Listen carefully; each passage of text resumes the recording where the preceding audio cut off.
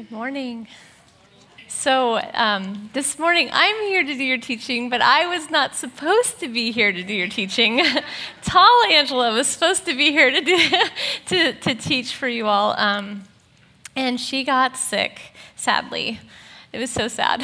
Oh gosh, it was that sad. No, it was like no. Oh man.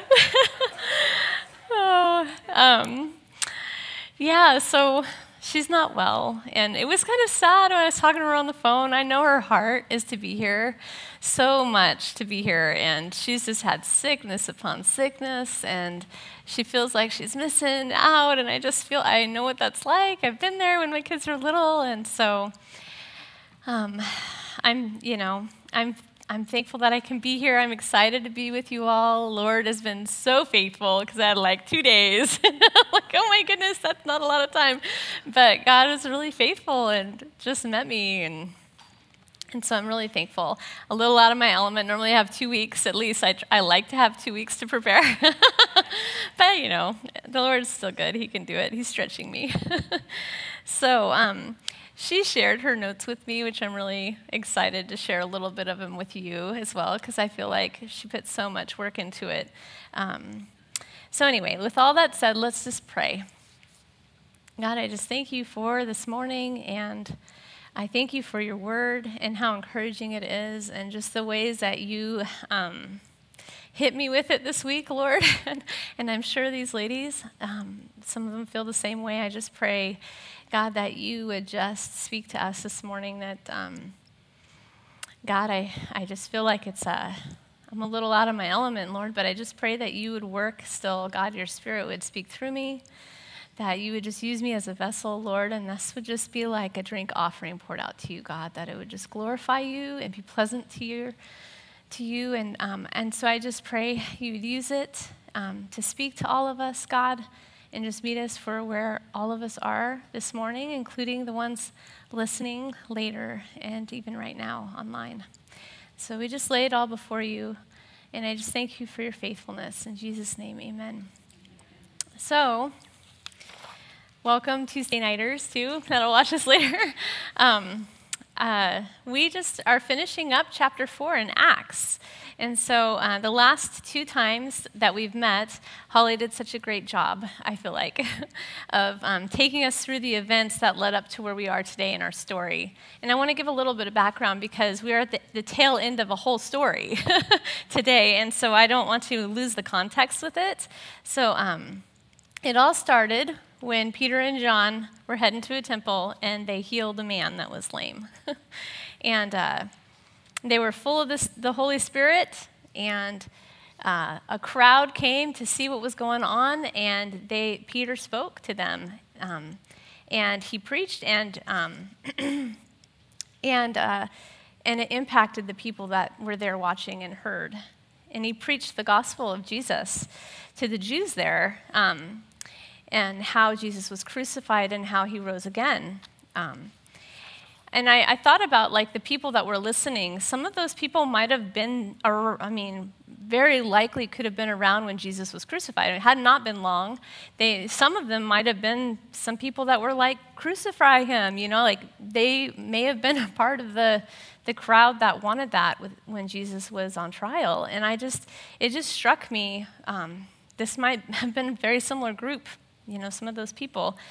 But, Peter breaks down for them how Jesus, fulfilled what was foretold through the prophets. And he ends with the fact that Jesus rose from the dead. And that is what led the religious leaders that were listening to rise up and arrest him and John. They didn't like what Peter was sharing about Jesus, especially about his resurrection. And we talked about that the last couple weeks. They held them overnight and then questioned them. And J. Vernon McGee pointed out that this part in Acts is the first persecution of the church. And I just thought that was interesting. Like, yeah, this is it. This is where it started. We saw last week Peter share with the leaders that the miracle of the lame man being healed was a result of them calling on the name and the authority of Jesus to heal him. And This, by the way, I don't know if you all have noticed, it's definitely a theme we're seeing in our study with Acts, right? This focus on the name of Jesus and the authority that comes with it. Because the leaders didn't know what to do about the healed man, the people were accrediting it to God, they decided instead of going forward with a trial, just to let them go and to warn them not to continue to speak the name of Jesus. And then we saw how Peter responded to that and said, we're gonna do what God tells us to do, pretty much is what he told the leaders. And so this is where we pick it up today. They leave the leaders and they go home. So let's read, starting in verses 23 through 24, the beginning of 24. It says, when they had been released, they went to their own companions and reported all that the chief priests and the elders had said to them. And when they heard this, they lifted their voices to God with one accord. This passage was read, I believe, by Pastor Ryan, I think, this area of group passages like a week or two ago. And I feel like we're definitely tracking with his study in 1 Corinthians, the themes and everything. 1 Corinthians and Acts together. So it's been so awesome. I'm like, am I going to reteach everything? And I had to go back and listen a little bit. Like it's so overlapping like that, and we're in totally different books. I just think it's totally awesome how the Spirit is working like that. I wanted to pause here and take a moment and look at what they did when they got back to be with the rest of the believers. They shared what had happened, and then we see that once their companions heard it, they all lifted their voices in one accord in a prayer.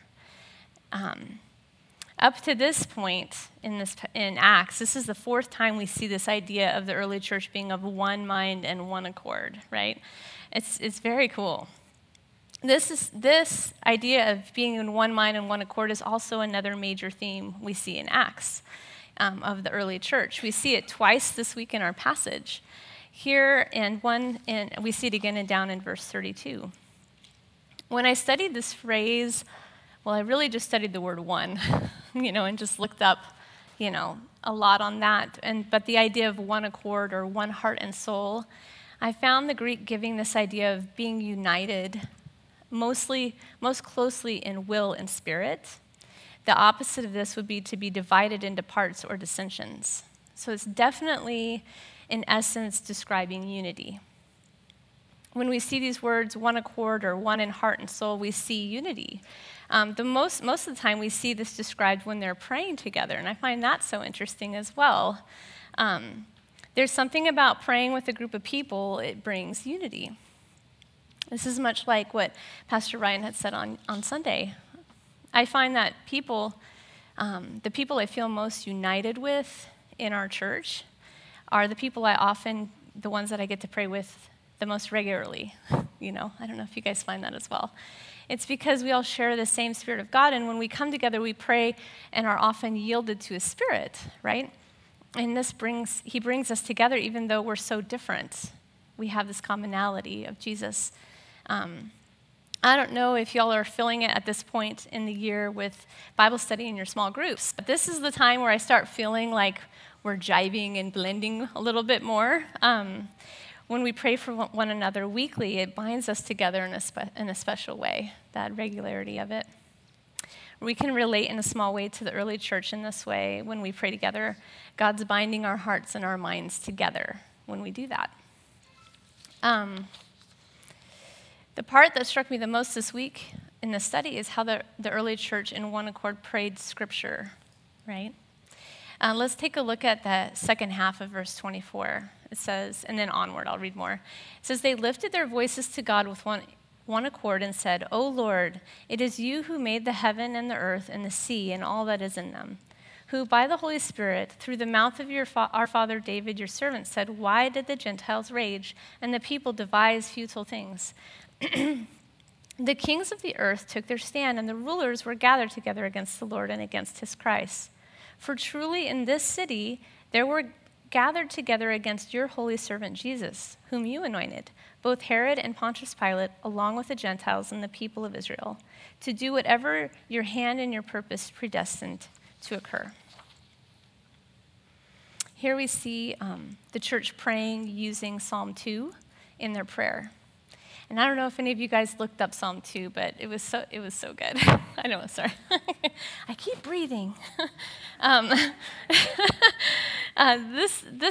2 is a messianic psalm, right? It makes reference to a time when the rulers would stand against Jesus.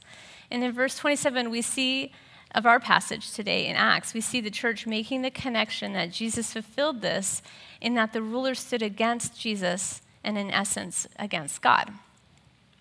The church sees the Old Testament with new eyes because of the indwelling of the Holy Spirit. They can look back at what they had, the Old Testament, and they can see what God's doing. They're making the connection. And we also have this ability because we have the Spirit as well, I love how they quote Scripture in their prayers. It reminds me of how Jesus was when the enemy was tempting him. Every temptation, Jesus responded with Scripture. Just yesterday, I was on the phone with my close friend in Washington, and we talk like once a week. She's my old roommate from college. And I was just like confessing my struggles with her, like I was just going through some stuff that was like deep in my mind, and it was like turned into this like counseling session. She was just like smacking me, like, pull yourself together. like some of the stuff she's like, where are you getting that from? That's just so random. You need to stop thinking that. You're right. It was so good. But in it, she encouraged me to pray Scripture over my hard situation. And I was like, wow, Lord. And then I come to this study, and I'm like, that's what I see here. I have been on what, in my mind, like a roundabout, just round, and like the ruts. You ever get stuck in the ruts in your brain? You just rethink something over and over to death. That's where I was at, But she was like, pray the word in those moments where your brain is stuck in a rut. And I thought, that's the word for me this week. I don't know. And I encourage that with you all. I think God wants us to pray in this way. Sometimes we can get off in our prayers and distracted, but if we're in the Word and sensitive to His Spirit, we can pray using His Word to keep us on track, to remind us of the truth we need when we're seeking God in something. He may have us make connections with what He says in the Bible that's always true in our lives, and what we may be struggling with. God can use it to make His Word more tangible in our lives. So let me just give you an example of this, if that's okay. Because I was like, this is a great idea, but how does this look, So say you're struggling to love someone in your life, right? Like no one struggles like that here, right? Theoretically, let's just say you were struggling with somebody in your life, like loving them. That's terrible. And maybe they don't reciprocate, or love you in return, right? But we're all called to love, like whether or not we're loved in return, right? That's what the word says. So let's say you pray 1 Corinthians 13 over the situation. You're asking in it that God would help you through His Spirit to be more patient with this person and more kind, and not to be envious or jealous of this person, or to boast in your heart, or to be proud in your heart towards them. Praying that He would help you not be rude or selfish in this relationship. Maybe you pray that God guards you from becoming easily angered, or to not keep records of the wrongs, right? I could go on, with that passage, but I think you get where I'm going. God's word is living and active. We can pray verses that challenge us or encourage us. And with that, I feel like coupled with that, in wisdom maybe, I think it'd be wise to think through scriptures that you choose to use in prayers and make sure you're using them correctly. I just have to have a caveat there. Because I was trying to think of an example of something that would be like way off. I can't think of anything, but like you could, pray a scripture and it's nothing to do, it's not applicable, you know what I mean? But so just, fair warning there too. Maybe ask yourself, is this something God calls all believers to do? You could also ask yourself when considering a verse to pray, is this always true about God? And you could praise Him for that, who He is. If you choose verses that are always true for all time, that's a good rule of thumb to follow. because we don't want to misuse the word of God in our prayers either, so there's a balance there. There's grace, and I was saying that I don't want you to shy away from trying it, so you should. I encourage it. This was my big takeaway from this week, This is kind of where I'm wanting to go with the Lord. So anyway, let's look at verses 29 through 30. It says, "And now, Lord, take note of their threats, and grant that your bondservants may speak your word with all confidence, while you extend your hand to heal, and signs and wonders take place through the name of your holy servant, Jesus." Here we see the church in their prayer, they shift, and now they're making a request to the Lord. What are they asking for? I thought, when you look at it. They ask God to take note of the threats on their lives, but I want you to notice that they don't actually ask God to take it away. I thought that was really interesting. Instead, they ask God to give them boldness and confidence while they continue to do what God leads them to do in Jesus' name. Now, I don't think it's wrong to ask God to take it away or whatever, but I think that their perspective and focus was really interesting. It was good, a good example for us. They're saying, God, we want to heal. We want to continue to heal through the power of your Spirit and see people saved. Give us the ability to do that without fear. That's what they're asking for. And then we think, well, how does God feel about that prayer? We can see it in this passage. We see it in verse 31. He answers their prayer. It says in verse 31, "And when they had prayed, the place where they had gathered together was shaken. And they were all filled with the Holy Spirit and began to speak the word of God with boldness." Like he totally answered their prayers on the spot. God heard them. He shook them, he filled them, and he gave them boldness. He heard them, he shook them, he filled them, and he gave them boldness. I was struck with what they didn't pray for. That just stuck out to me. They didn't pray for safety. And they're living in the time of the Roman Empire, right? I'm like studying this with my kids right now, and the persecution that's about to come is not like in the jail overnight. It's super intense and bad, what they're heading into, the persecution that is coming, which I think that they, seeing Jesus go before them, they know that it's not going to be safe, right? So they didn't pray for safety. They trusted that God would love his way, that God would have his way, and whether or not they would be put back into jail or even killed. The bigger concern was that nothing would hinder them from doing what God led and called them to do in his Spirit. That was his bigger concern, or their concern when they prayed. And they knew their biggest thing that could hinder them was their own fear. They knew that was the thing that was going to stop them, was their own fear. So they prayed for confidence and boldness in their words. I think so much of the time when we pray about a situation that maybe God could use us in, we may be praying for the wrong things sometimes. What if part of God's plan is that we're not safe in sharing Jesus? What if part of it is they totally reject us? But it doesn't mean that it's not what he wants, Our fear can be the biggest thing that hinders us from being obedient to what God calls us to do. We can be like the early church and pray for confidence, the opposite of fear, right? When my family lived in our old home, we had this neighbor that lived across the street, and God would stir in me all the time, share Jesus with her. She was my age, she had kids my age, but I felt so nervous. I'm like, I live next door, I live across from her, like, what if I'm not perfect? What if she sees me yelling at my kids? Or what if she gets mad? What if she won't let our kids play together because I told her about Jesus? What if she rejects me? And as I prayed for her, God gave me this picture in my head of the Red Sea, like in the book of Exodus, My street was the Red Sea. And I felt like it was impossible to cross because of my own fear, all my what ifs. And so I prayed that he would part the Red Sea, and he'd part the sea. Whatever it was holding me back from sharing that seemed so big in my mind, And after I prayed, that God revealed that to me, the thing that was hindering me was my own fear.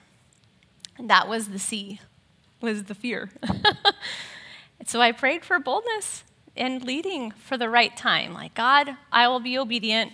Just do it. You just do it however you want, Lord. And he totally answered my prayers several times. Like a couple of opportunities I had where I walked across the street through the sea. I know that sounds silly, but to me it was a big deal in my head.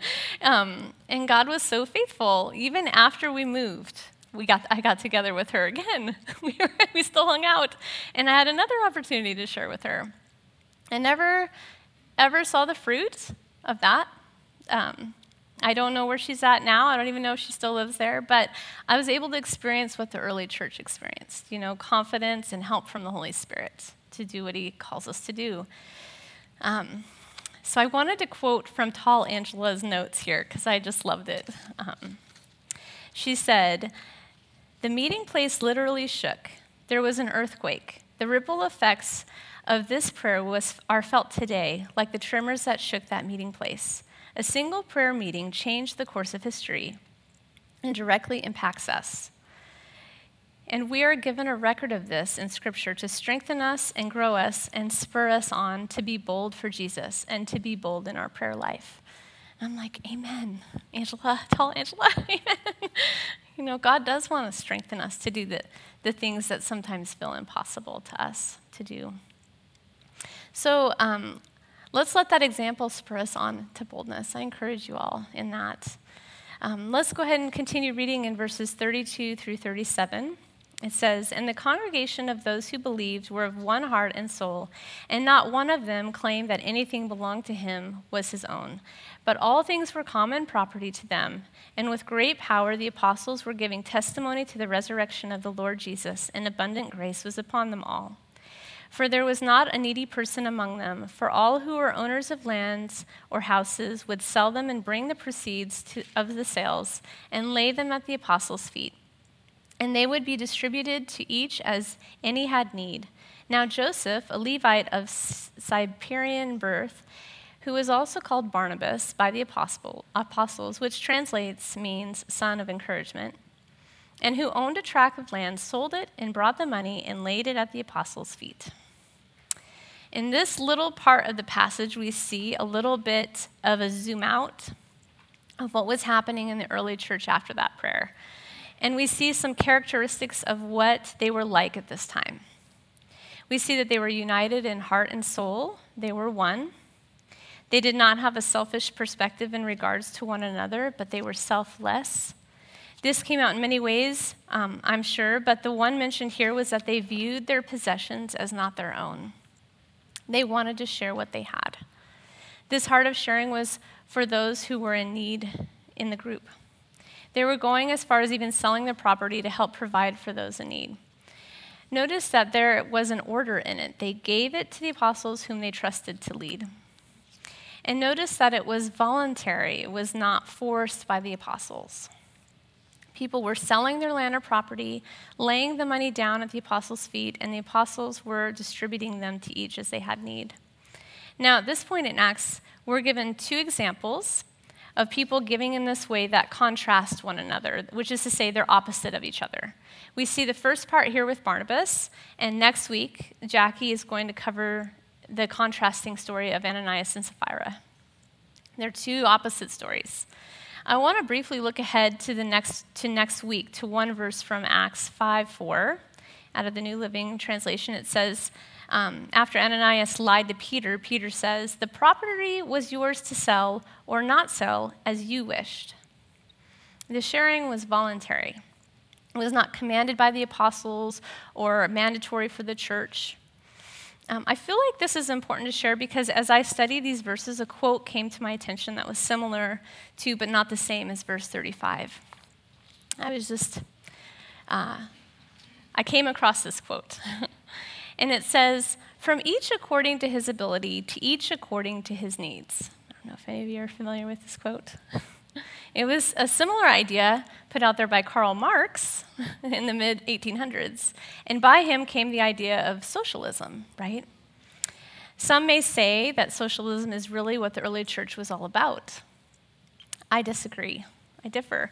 I think that if you look a little closer and see, you'll see some of the major differences between what was going on in the early church here in our passage and what socialism is all about.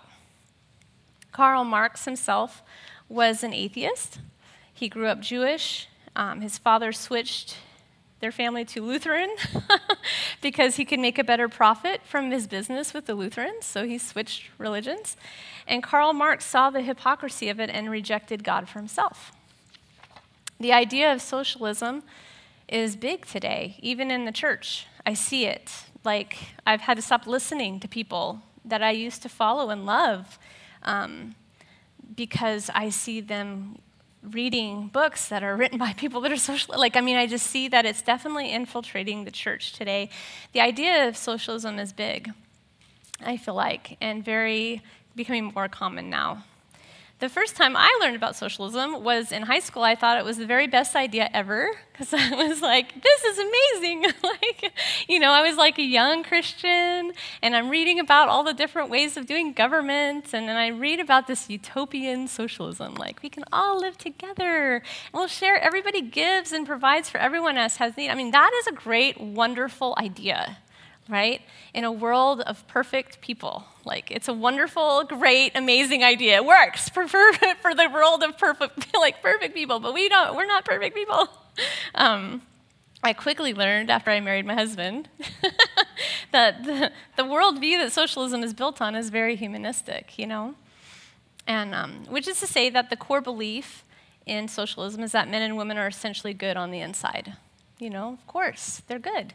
And so they're going to make good decisions with all of the money that's contributed or whatever, In contrast to a humanistic worldview, that's the underlying worldview for socialism, the biblical worldview, which holds that humanity has sin, people have sin and in their nature and essentially are not good inside.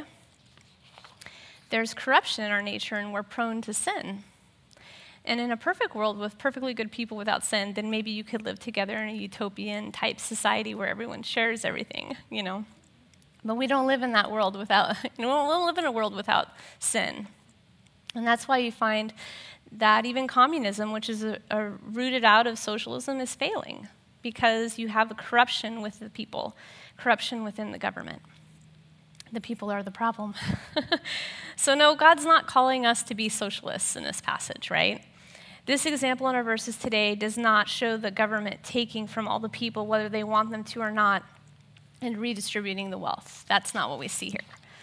This example here in these verses is believers selling their property as they feel led by the Spirit of God, entrusting it to the apostles to give for those in need, and they do all of this voluntarily. This is all of their own, leading by the Spirit. They're not forced, like you would see in socialism. And so I'm so thankful that we see at the end of chapter 4 the example of Bartimaeus. I'm going to just take a drink. He is described as a Levite whose nickname was Son of Encouragement. And I think it says a lot about where Israel was during this time in history, how far away they really were from following the law in some respects, because he was a Levite that owned property, which if you know anything about the Old Testament, Levites don't own property, And so we see that I just think that sticks out. And hang on just a second, sorry. But here we see that this Levite, he does own property, and he sells it to give it to the apostles.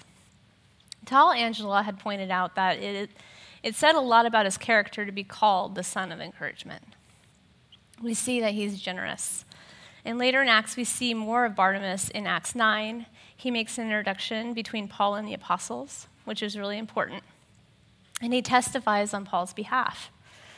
In Acts 11:24, it describes Bartimaeus as a good man, full of the Holy Spirit and strong in faith. Last year, we looked at him really in depth. I don't know if any of you guys remember that from our study in discipleship in the fall. We took a good, close look at him as an example of being a mentor. And I encourage you to go back, if you're interested, into that study, and the teachings, I think, are still on YouTube. But you can get a really thorough look at him in that way. In essence, Bartimaeus is a good example to us of generosity and how we can be used of God. And that's what I think this these passages are for us. They're examples of how we can be like that. We could be daughters of encouragement to others, you know. I encourage you today to think of what that would look like for you to be an encouragement to others. Like, what could that look like for you in your life where you're at? And I pray that God would lead you by His Spirit today in that, because we know that we all could use encouragement, right? We all need it. And so we see, you know, in this passage, we see a picture of unity through prayer. And I was thinking, I just wanted to go back a little bit about the things that can kind of, you know, the opposite of this one accord and everything is this dissension and these dividing things. And the one thing that the Lord kept struggling, and He keeps bringing it to my mind the whole time I'm teaching, so I feel like I have to say it. But I just encourage you, the times where I see when we have unity and then we don't, this is just my perspective, I hope it's okay that I'm sharing this, is when I see that there's a critical spirit. And so I just encourage you all, especially when you're praying together. I think that's why prayer is so good, because you're forced to be together and you're forced to be quiet. But you have a choice in your mind, you know, to whether or not you're going to be critical or not. And criticism, I feel like, is a thing that breaks unity, you know, a critical spirit. So I'm like, okay, Lord, I'm being obedient. I just kept feeling that when I thought about this being of one accord, one mind, one heart. Like, the thing that breaks us up and divides us is that's not the only thing, obviously. But I think that that's the way I feel like the enemy gets in there a lot of times with prayers. In our own mind, you know, in our own critical spirit. Anyway, to close, I wanted to share the scripture that relates I felt like it just summed up, and I feel like this is a theme, that God gives me a verse to share at the end. He brings me to one, and this is the one He brought me today. I was excited to share it with you. It's from Romans 15, 4-6. And that's my prayer for all of us. It says, "For whatever was written in earlier times was written for our instruction, so that through perseverance and encouragement of the scriptures we might have hope. Now may the God who gives perseverance and encouragement grant you to be of the same mind with one another according to Christ Jesus, so that with one accord you may with one voice glorify the God and Father of our Lord Jesus Christ." I just pray for that unity among us. God is the one who gives us the encouragement and the perseverance in His word, and He unites us in it with one another so we can encourage one another and glorify Christ in our church. So let's be like Barnabas and let's give it out to others. Let's pray.